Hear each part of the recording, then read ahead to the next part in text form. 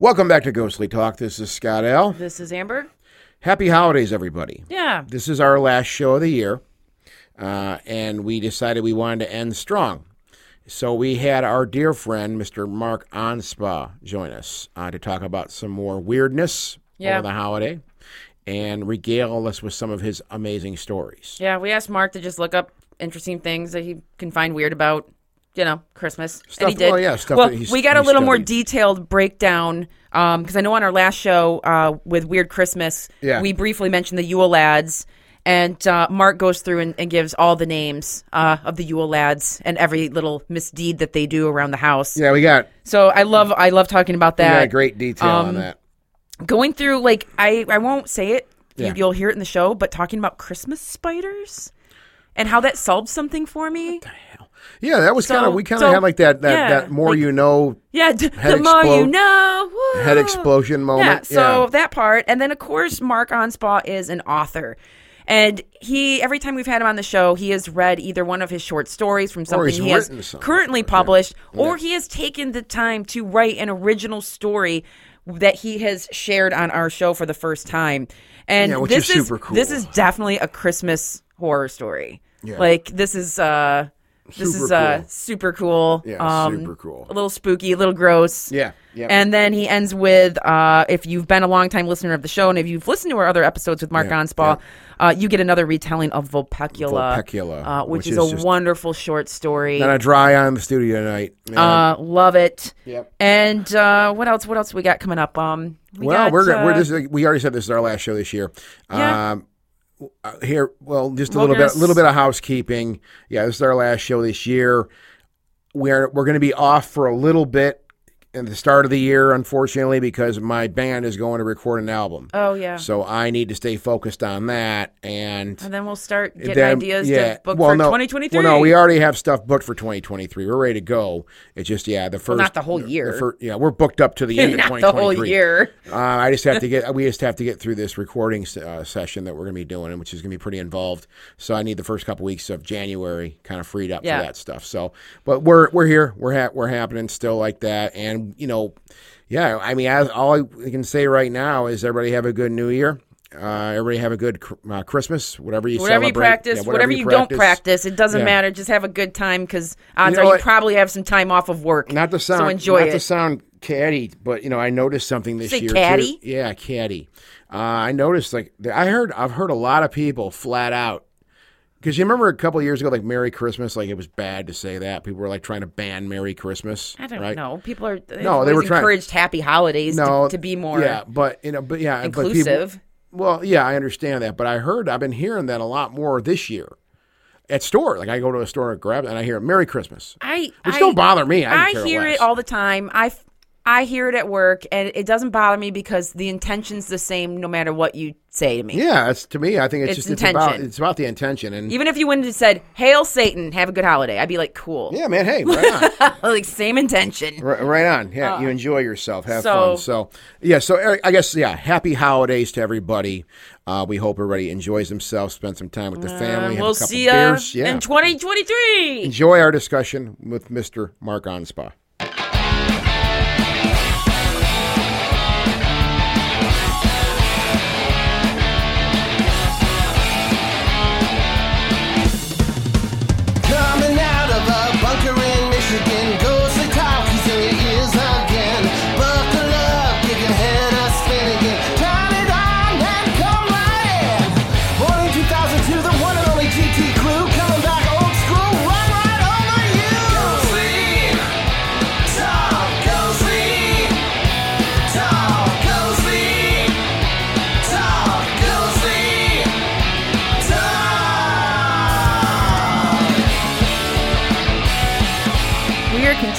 Our weirdness into winter by talking about more monsters and folklore and high strangeness and all of the myriad amounts of reasons why winter is weirder than Halloween. Well, the Christmas season, I guess. The Christmas season in general. And we have Mark Onspaw back with us again for the 5th time.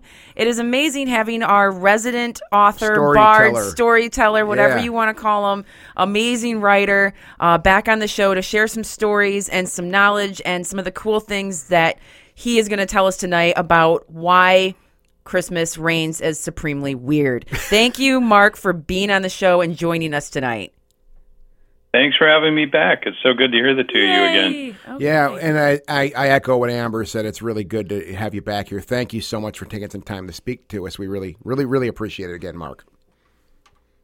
Yeah, well, I appreciate being invited. I always have a great time with you, too. Cool. So let's get into the weirdness right away, and let's hop over the pond. Let's try my horrible my horrible. You always tell me how crappy my impersonations are. I don't know. That wasn't terrible. Very good. That wasn't very good. But let's head over to Wales because Mark found something that is extremely chilling. I briefly looked this up out of curiosity because I was like, ooh, what story is this that he's going to tell us about? When I looked it up and I looked at the pictures, I'm like, that is a thing of nightmares. I have seen artists draw this thing before. Yeah, this is horrible. And this is just pretty much horrible. Scott's looking at a photo of it, and we're just not going to describe just yet because Mark's going to tell us all about it. But I guarantee you, once he explains what this thing is, and if you don't quite have a grasp on it, go Google this thing because, like I said, you can easily have nightmares about how ghoulish and disturbing this thing is. So, Mark, please tell us about what happens in Wales that involves a horse skull and other weirdness. Oh, well, now you've given it away. Well, no, I didn't. No, I didn't. So it's called the Mary Lloyd, and this is a hobby horse. Now, when I was a kid, a hobby horse was just a little fabric horse head or a vinyl horse head with a string mane on a pole, and you would ride it around. Yeah. Nothing I ever did. I didn't find them appealing, but a lot of kids had them. So in Wales, they took this nice idea and they made it really macabre, where it's an actual horse's skull on a pole. And sometimes they'll put fake eyes into the horse, or they'll put pieces of glass so it reflects the light. And then they go a little bit further, the person carrying it, who's covered with a sheet, so it's just this nightmare ghost demon horse apparition, he has a pull string on the jaw that's spring-loaded, so it snaps back into place. No. No. So they go from house to house, the Mary Lloyd, with a group of merry men who are dressed like stock characters like Punch and Judy. Okay. And they go from door to door, and they sing to be let in for food and drink. And the people inside the house are expected to reject them, at least at first. And they sing back and forth why they want to come in, why they can't come in. And finally, either the Mary Lloyd and company go away or they get invited in. And once they're in, then the horse chases children around with its jaw snapping and its glinting eyes, and children are terrified. And I imagine some of the adults, while the leader pretends to try and restrain it. And then the merry men play music and entertain the household. Now, the local clergy, that was good. The local clergy sometimes frowns on this practice, even though some say the Mary Lloyd is based on the Feast of the Ass, which honors the beast that took Mary to Nazareth. Okay. But others think it is purely pagan, which is why the clergy frowns on it and says, nay. I like that. I like that play on that word. Nay. Yeah. Say it like Mr. Ed. Right? So we'll move from this nightmare in Wales to Iceland, where they have stories that are meant to scare children into behaving. And this is a group of monsters that all live in a cave as a family, which I think is going to be a new Disney Plus series. I'm not sure. But the matriarch is Grilla. Now, if I'm saying that incorrectly, I did listen to how to pronounce it, but people from Iceland don't hate me. I don't know the language. Anyway, she's always portrayed as a giantess or troll, and she's a repulsive monster who has an appetite for the flesh of mischievous children. Tasty. So this is no Frosty the Snowman. No. And she kidnaps kids and eats them after cooking them in a giant pot. Oh, naturally. Now, she wasn't always associated with Christmas. This happened around the 1600s and was possibly influenced by the Brothers Grimm.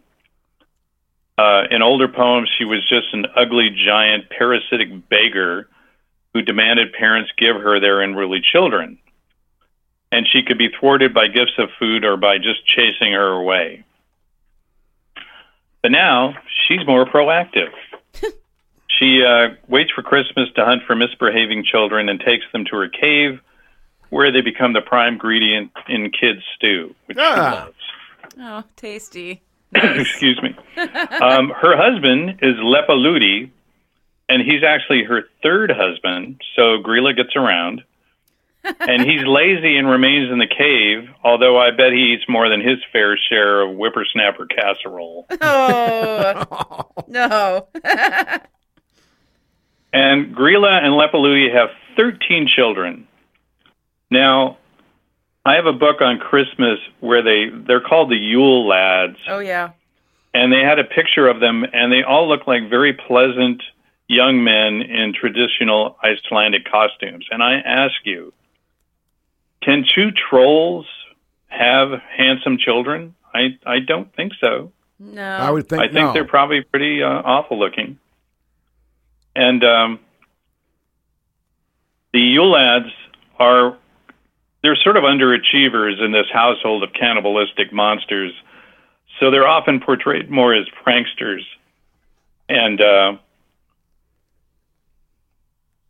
sometimes they even leave gifts in children's shoes, like a sort of Santa Claus, although bad kids get a rotten potato, which is a really terrible gift. No, that's horrible. And each one has a different favorite prank they use to annoy people. We have the sheepcoat Claude, who harasses sheep, but is impaired by his stiff peg legs. Gullygawk hides in gullies and waits to steal milk. So you can see these are a far cry from cannibalism. Oh, yeah. Cannibalism.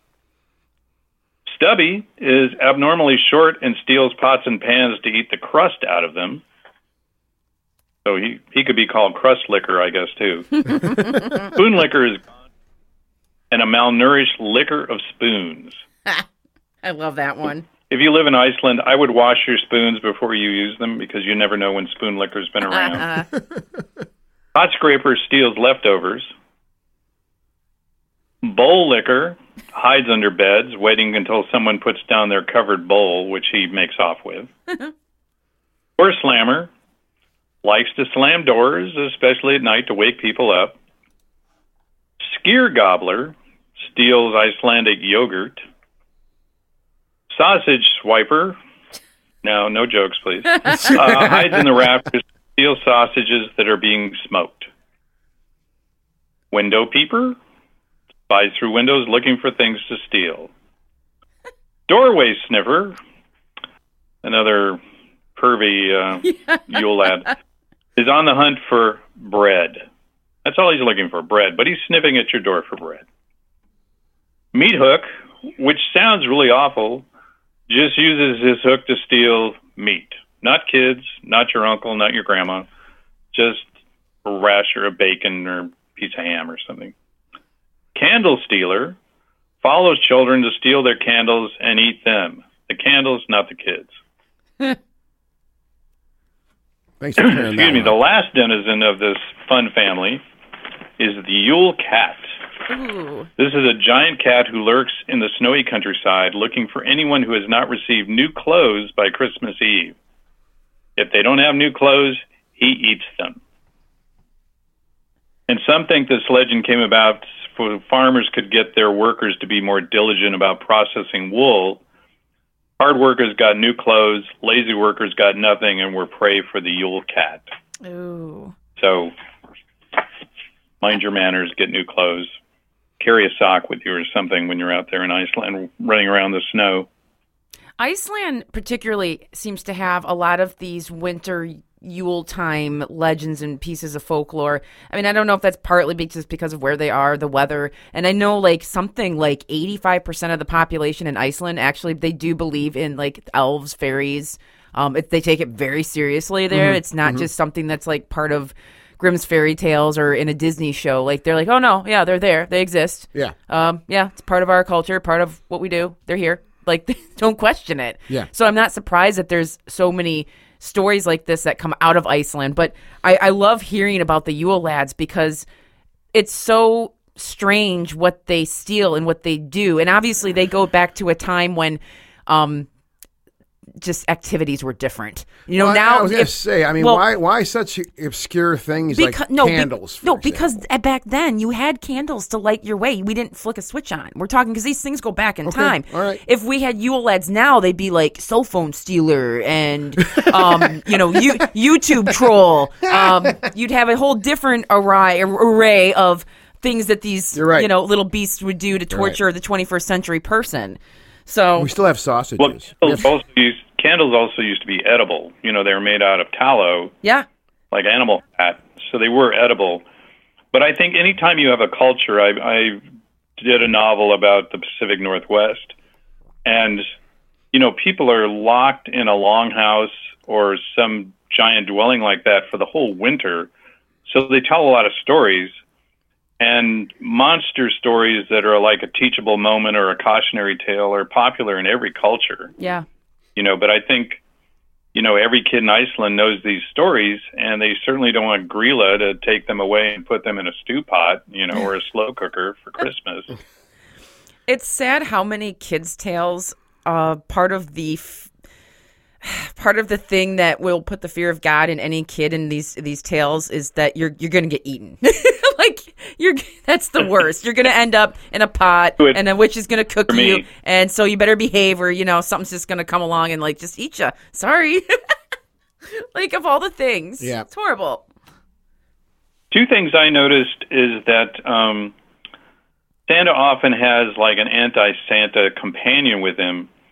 And this is usually somebody with dark clothes and a dark beard, sometimes smudges of soot on his face, like there's a character, Schmutzli, in Switzerland. But these characters have all mellowed over time. They don't kidnap or whip children, but sometimes just admonish them to be good. But the exception is Krampus. Yeah. And Krampus has gotten more frightening over the last few years, with people in elaborately scary demonic costumes taking to the streets. And I think this grows out of Halloween and people taking Halloween and the frightening aspects of Halloween into winter, and also the fact that people have a lot more access to sophisticated props and costumes and makeup effects. And some of them are really elaborate. There are people with Krampus costumes where they actually have a cage on their back with a very realistic looking screaming child in the cage. You know, and there's a whole parade of Krampi, I guess they are, walking down the street growling at people. Oh, yeah. So there, I was someone. And the other thing go ahead. Is interesting is that when I was growing up, you were told Santa sort of in America embodies both the good and bad, because I was told if you were good, you get presents. Yeah. And if you weren't, you'd get coal in your stocking, you know, or perhaps a rotten potato. I don't know. That would be disgusting. Santa covers both, you know, here in America. So I guess that's why you have as a naughty and nice list. I also read two folk tales that still influence us today. I'm not going to recite the tales, but just sort of summarize them. Sure. And oddly enough, one's from Ukraine and one's from Russia. Oh. Which is interesting in these troubled times. In Ukraine, they have the legend of the Christmas spider. And there was a poor widow who lived with her children in a small cottage, and a pine cone fell in the cottage and took root. And they were all excited they were going to have a Christmas tree. But when it came time, they had no money to decorate it. And when they woke up, the tree was covered in spider webs. And when the sun hit them, they glinted and turned to silver and gold, and they were never poor again.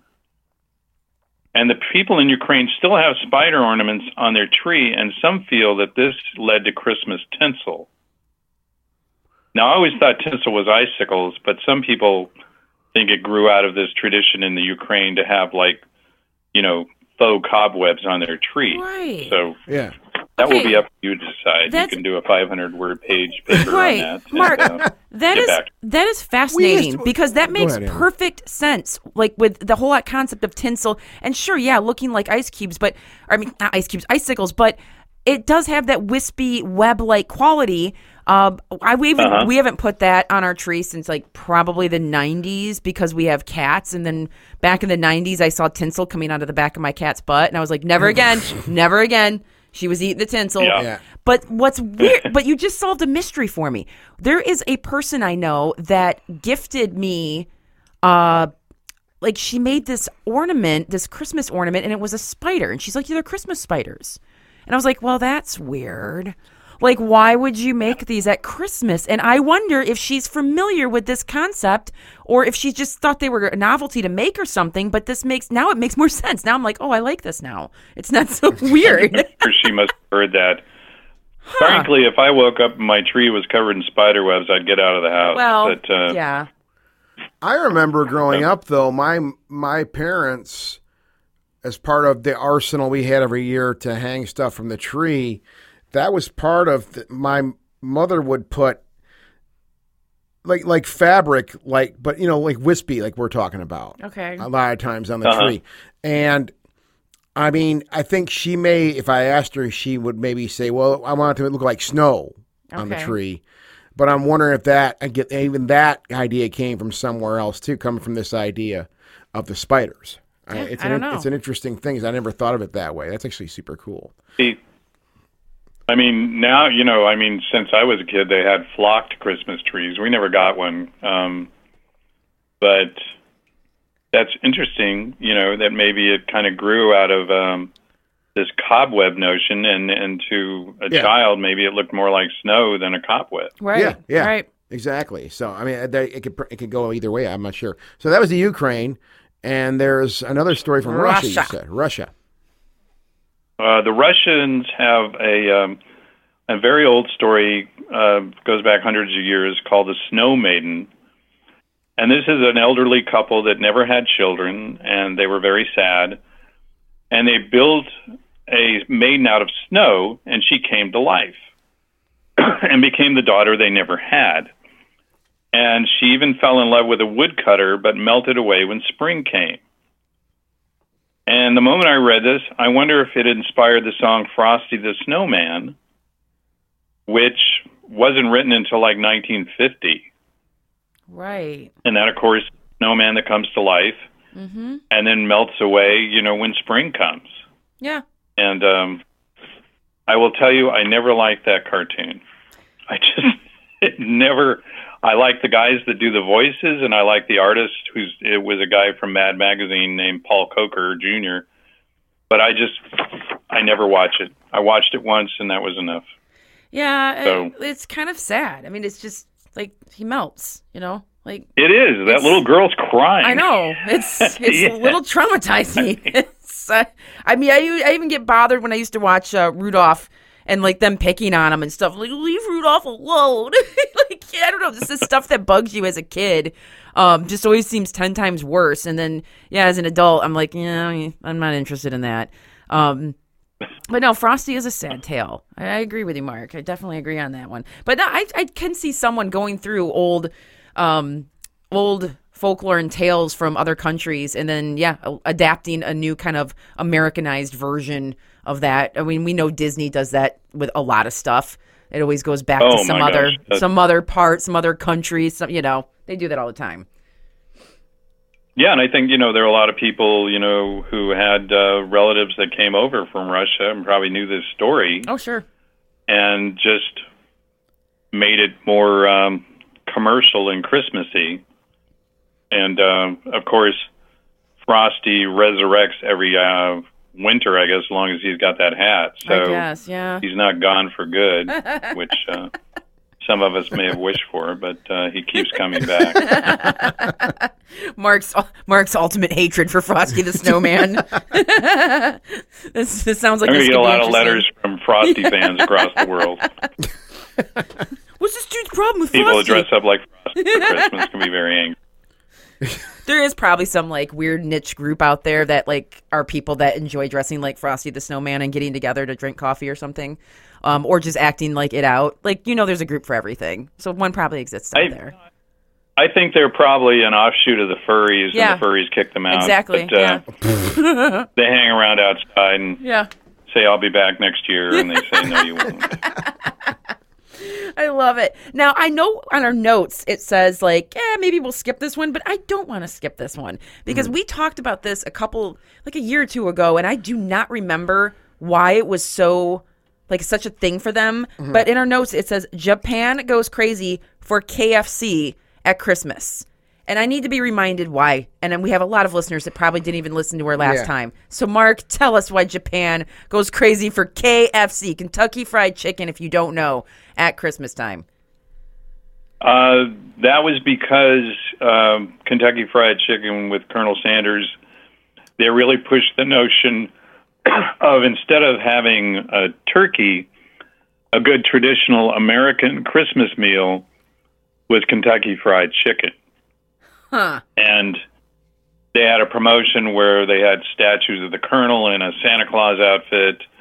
And the Japanese just really took to it. And now it's still a tradition, even though I don't think KFC even does that promotion anymore. But I think it's funny that a lot of people on Christmas Day, especially people who don't celebrate Christmas, go out for Chinese food. Yeah. Yeah. And in Japan, they go out for Kentucky Fried Chicken. Yeah, right.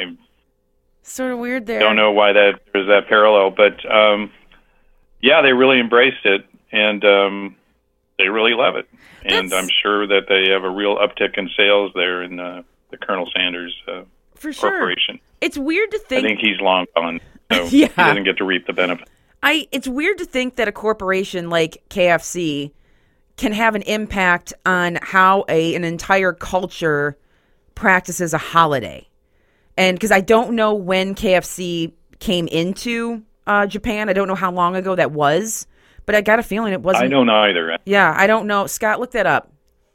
When did KFC go into Japan? Because I'm kind of curious how long this took where it's now part of and I'm sure not every family does it, but... Oh, no. But good percentage. 1970. 1970. Okay, so that was a little longer than I thought. So that's been around. So that's 50. Award of the franchise rights to KFC. 51 years. Yeah, 50. Yeah, 52 or so. Yeah, and I think it wasn't too long after they entered that market that they started marketing. This is an American meal and a way to celebrate Christmas, which, of course, I'm sure some families in America celebrate Christmas with KFC, but it's certainly not a big deal. No. In fact, I think I'd if I was doing that, I'd be like, oh, this is sad. Like no one could cook, or we were last minute or something. Like it wouldn't be. I don't know. We're doing barbecue this Christmas. Yeah, I know, but barbecue, that's a little more high end. Okay, all right. That's Famous Dave's. That's Famous Dave's. It's a little more high end. Yeah. Like if you got to thaw out the turkey. Yeah. Totally. And then it's like, what are we going to do? And it's like all the stores are out of turkey and we don't have time to cook it and everybody's starving, so we'll just do KFC. I mean, I wouldn't hate it. I can't say if someone's like, oh, here's a piece of KFC, extra crispy okay.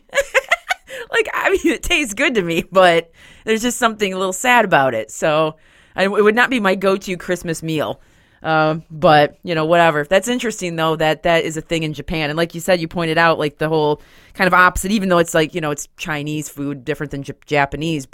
And I know that part of that, if you don't know, I think it goes back to Jewish people have a Chinese food often because everything's closed except for the Chinese places because they didn't, a lot of them, they didn't celebrate the holiday. It wasn't their thing. So they were like, we're going to stay open. Yeah, they want to eat. That's all they really have to choose from. And of course, you see that in A Christmas Story, that iconic movie, where in the end dinner gets botched and they end up having to go to the only open restaurant, which is the Chinese restaurant. Yeah, with the duck. Yeah. Yep. Yeah. Yep. I love it. So, okay, are we ready to get to the stories? Yes. So I wrote this just for today. Oh. And this is called The Best Gift Ever. Kirby Harding finished the last of his Christmas dinner, spearing a final bite of turkey and using it to capture the tiny remainder of stuffing and mashed potatoes and gravy on his plate into one perfect final bite. Kirby smacked his lips, then wiped his mouth with a fine linen napkin. He raised his wine glass. "That was excellent," he said, gesturing to the corpses of Old Man Fremont and his butler. Their skulls caved in with the heavy silver candlestick Kirby had wielded with almost childlike glee. That same candlestick that provided a warm glow over his repast. He wasn't bothered by the blood, skin, and hair coating the base of it. Kirby downed the rest of his wine, red, he hated white, and tossed the glass into the fireplace. He dabbed his lips with a napkin and smiled at the satchel filled with cash on the table near 2 pies, mince, and pumpkin. Kirby had wanted to kill the old man and his manservant the moment he entered the house, them with their fancy ways and no clue what real people went through. But he was glad he had been smart enough, patient enough, to wait.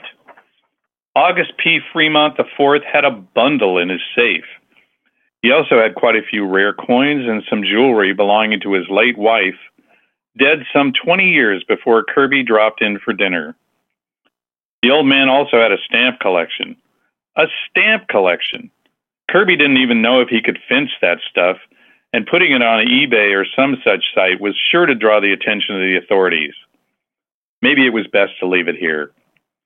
Kirby helped himself to 2 large slices of pie. He found both vanilla ice cream and whipped cream in the fridge. Best Christmas ever. He had planned the robbery for many months, spying on Fremont and his staff at Christmas over the past 2 years. Apparently, the old man never had any visitors on Christmas Eve and let all his staff go after the meal was prepared, all except the butler, who was probably much too old to have a wife and kiddies waiting for him. Earlier that day, Kirby had parked his car beyond the property and out of sight, hidden by a thicket of wild blackberry bushes. He waited until the staff left, then hiked to the front door. It's always gratifying when a 38 will gain you admittance, even if you have no standing in the social register. Kirby got up and stretched, his back cracking as he let loose with a colossal belch. He looked apologetically at his host and the butler, but they were too polite to remark on his bad manners. Kirby had toyed with the idea of spending the night there, but decided it was best to leave the state before his crimes were discovered. He'd take the butler's SUV, swapping out its plates for ones he had taken from the station wagon at a Walmart 10 miles south. He decided to search the house for any more valuables he could easily transport. Kirby didn't bother with gloves. He planned to burn the house down. He was good at setting fires that would not draw attention until he was some distance away. By the time anyone from town arrived, he would be safely gone and the house an inferno. Since he was taking the butler's vehicle, he decided he would park his car as close to the old house as possible. He'd siphon its gas and pour some over the upholstery before rigging the house to burn. He wasn't worried about the VIN number. The car was stolen, but he didn't want the chance of the cops finding some of his DNA or incriminating fibers. Always good to play it safe. Kirby went through the library and the solarium. The former had a couple of old-looking paintings, but Kirby didn't want to hassle carrying any of that stuff. Besides, he knew very little about art. Paintings looked valuable, but they'd burn with the rest of Old Man Fremont's treasures. And Old Man Fremont. Kirby went upstairs, wondering if he should try to hawk the silverware and candlesticks in the dining room and kitchen. Too heavy. The cast jewelry and rare coins should be enough. Kirby expected the bedroom to smell old and musty, but it was clean and pleasant. He was tired after his meal and looked longingly at the big bed, but knew he needed to be on his way. He'd find an out-of-the-way motel and bed down there. Once he was safe in another state, he'd stay in a 5-star hotel and live it up like he was Old Man Fremont himself. The old man did have some nice clothes in the walk-in closet, but he was taller and leaner than Kirby, so that was out. Kirby found some watches and a silver bracelet in a drawer, and that was a bonus. Another walk-in closet was full of a woman's clothes, which Kirby found a little creepy. He'd read on a library computer that the old woman had died when Kirby was still in high school. There was no additional jewelry, but there was a brush and comb set that looked expensive. There was still some hair in the brush, and Kirby knew that he'd be carrying around the old lady's DNA. Dangerous and creepy. The guest bedrooms and 2 upstairs bathrooms yielded nothing that was worth the trouble to try and hawk it. The last room was near the end of the hall, opposite what must have been a sewing room. Kirby opened the door and flipped on the light switch. It seemed to be a child's room, which was weird. As far as Kirby knew, Old Man Fremont and his long-dead wife had no kids. The internet had said nothing about children. There was a small bed, which looked pretty old-fashioned, and toys on shelves that looked like they had come from an antique shop.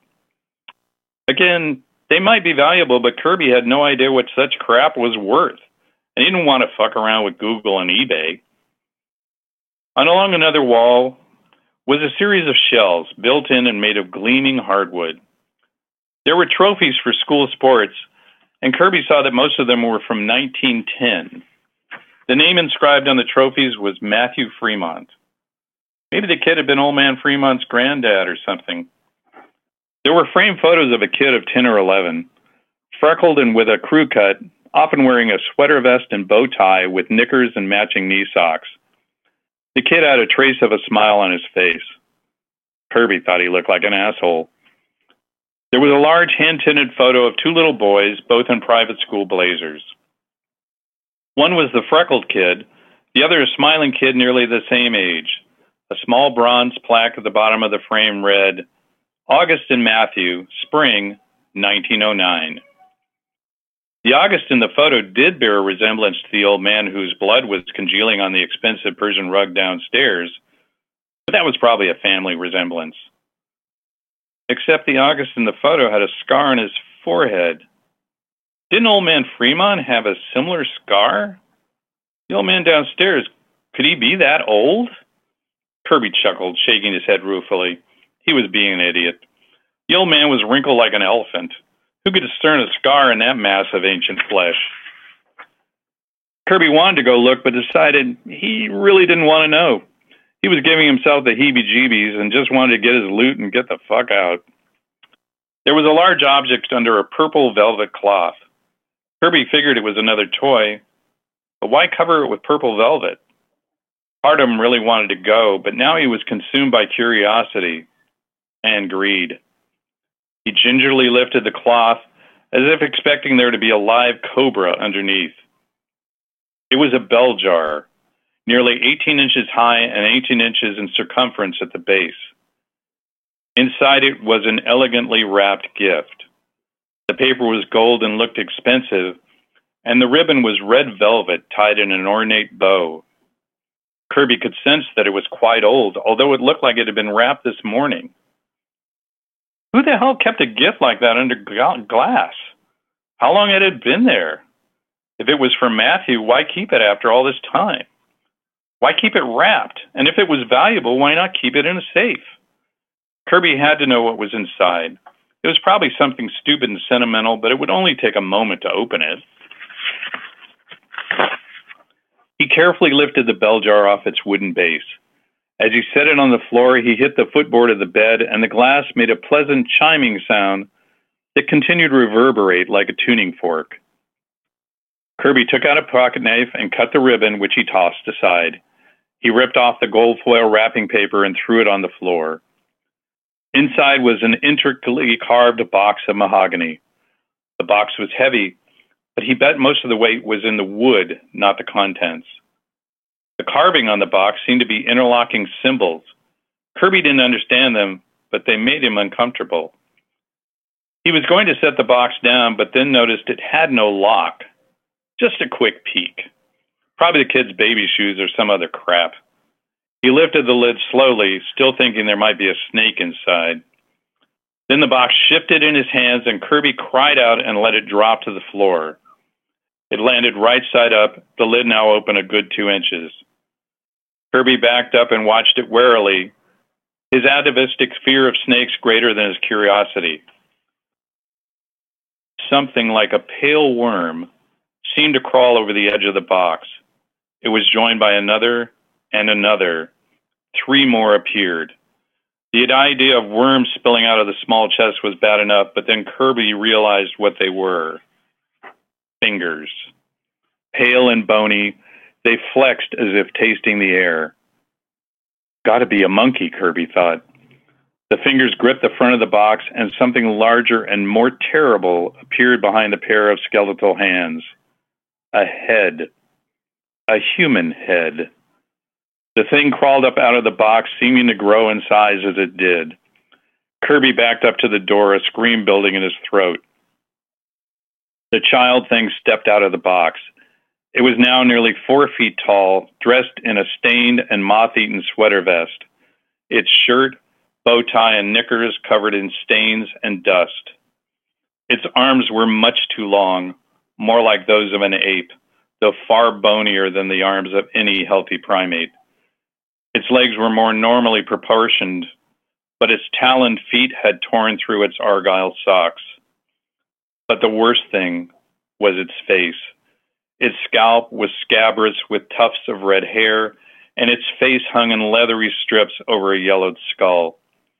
Kirby could still see the remnants of freckles on that ruined ancient flesh and let out a low moan of terror.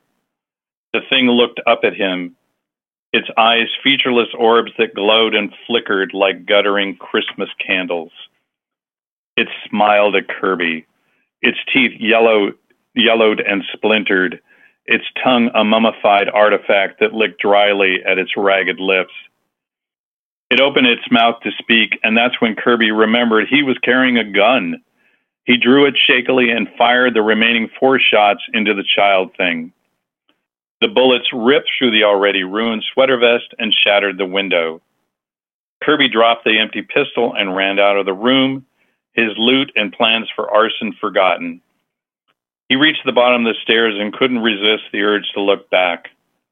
The child thing was floating lazily down the stairs. It was whispering something, but Kirby couldn't hear it. He bolted out the front door, slipping on the front steps and falling face first into the snow. Making panicked little noises in his throat, he got to his feet and ran for his car a good quarter of a mile away. He looked back and was relieved to see the creature was not following him. He laughed and wondered now if he had had some kind of hallucination. Then the thing slammed into him from above, and again Kirby went down into the snow. The child thing dug its bony fingers into his shoulders, its taloned feet piercing his calves. The pain was like being burned with acid. Kirby struggled to free himself, but the horror was much too strong. Kirby screamed, but there was no one to hear.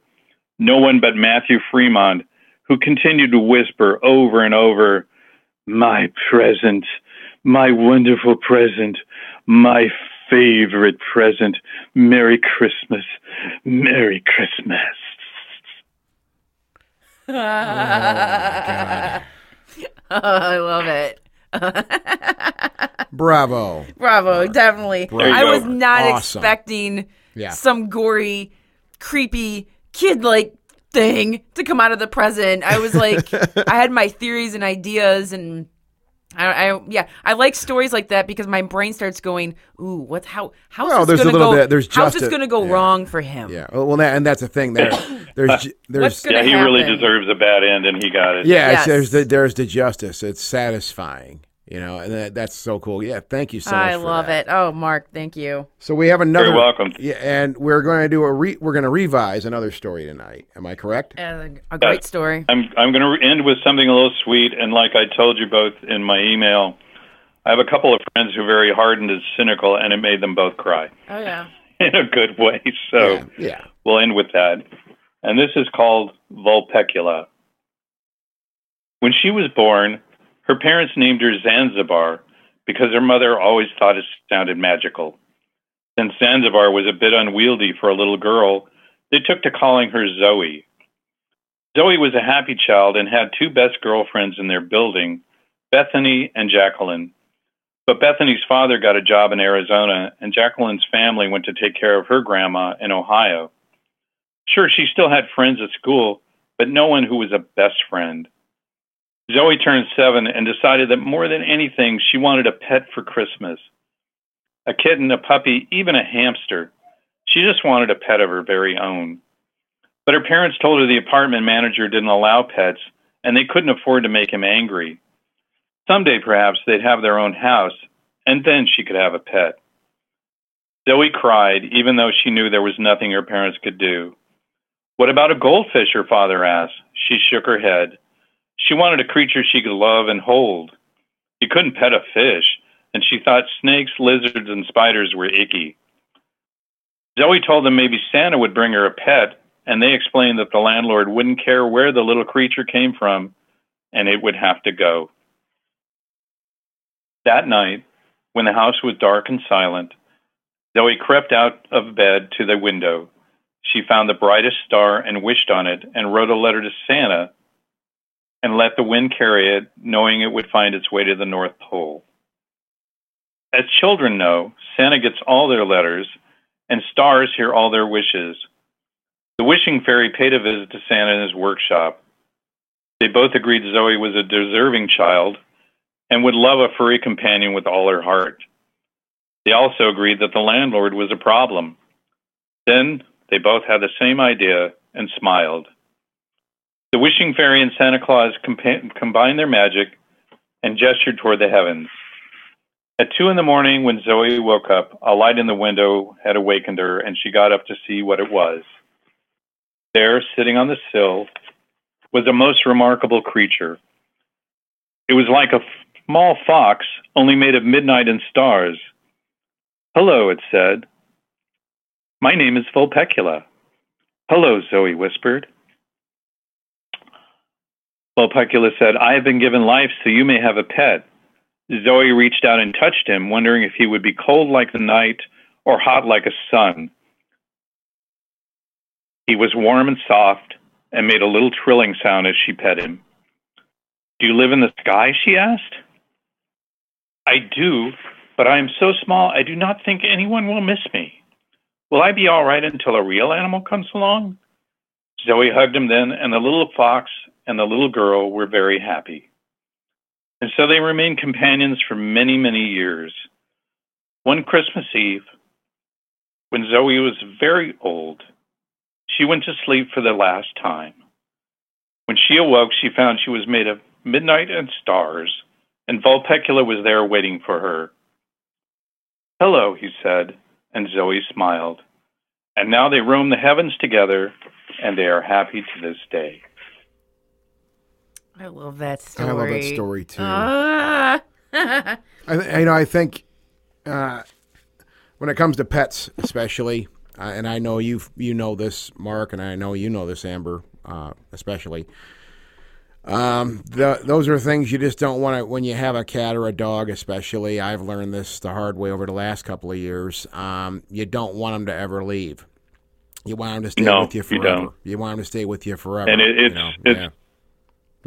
the sad thing about pets that we usually outlive them.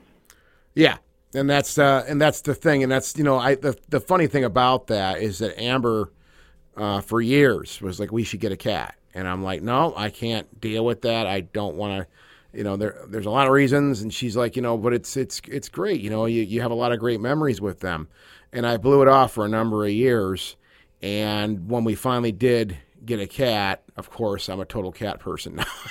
That's all I think about is cats now all the time. That's all I look at on the internet. But and especially there's that bond. But and I guess it's not the way you should think. I believe is you're thinking about that. Well, yeah, you shouldn't deny yourself something just because it may go away or it will go away at some point. Well, yeah. So I mean but Vulpecula, and that's what I love about that is that. Stays with her, for their entire lives. It sounds like. Am I correct? Right. Yeah. Right. And that's what I love about that but story. I agree that the memories. Excuse me. I told you we lived in a hotel, and it was a rather arduous year, and our cats really helped us. Yeah. They're so loving and they're so funny, and it just animals give back so much, and I'm not a cat person and not a dog person. If we could have a dog, we probably would. Mm-hmm. But cats are a bit easier to maintain, and you can have a cat a lot of times where you can't have a dog. Right. Yeah. But I love animals, and I think they really enrich our lives. Yeah, I'm literally watching our cats just roll around the floor together right now. I'll be right back. Give me a second, Amber. What are you going to do? Oh, are they attacking? Yeah. Well, they go, for some reason, Mark, whenever we do the podcast, they come downstairs, they terrorize us, they fight, they jump up on the table, they're interested in things they normally are never interested in, only while we're recording the show. And then the rest of the time, they're just begging for food or pets. And they want nothing to do with us, but record a show, and they're the most vocal, little fighting creatures on the planet here. They're fighting for our attention. That's what they're doing. Well, yeah, that's what I think. They want your attention. You're obviously very engrossed in something else. Yeah. Sorry. And it's their time. They figure. Oh yeah, totally. Good old cats. That's what I love about that story, though, is that it's a lifelong relationship, and I think a lot of us we wish that with our pets. And the reality is that's not the case. Just we're different. But if you want to, Mark, I know people, if they loved your writing, love those two stories. If that's the first time you've ever heard one of Mark Onspaugh's stories, you can find more stories by Mark Onspaugh, especially a whole entire collection of Christmas stories that he has written, which is one of the reasons why we initially had him on the show. I think that was originally. No, I think it was the Valentine book. Oh, yeah, it was. Mark wrote a book on Valentine Day stories, and I think that might have been the first one. That was the first time. That was the first time we met. But Mark, you've written all kinds of different. I mean, you have short stories, like the ones we focused on the show, centering around holidays, which are fantastic. But you are into sci-fi, you are into horror, you have short stories, you have long stories, you have written screenplays. You've done it all. So where can people find your work? What is the best place for people to go out there and read all of the stuff you've written? I think on Amazon or similar sites, I have a couple of novels with Penguin Random House that are ebooks only. I'm hoping to change that down the line, but they're both horror novels. Mm-hmm. And then I have a couple of other novels with a small publisher in Tasmania called Severed Press.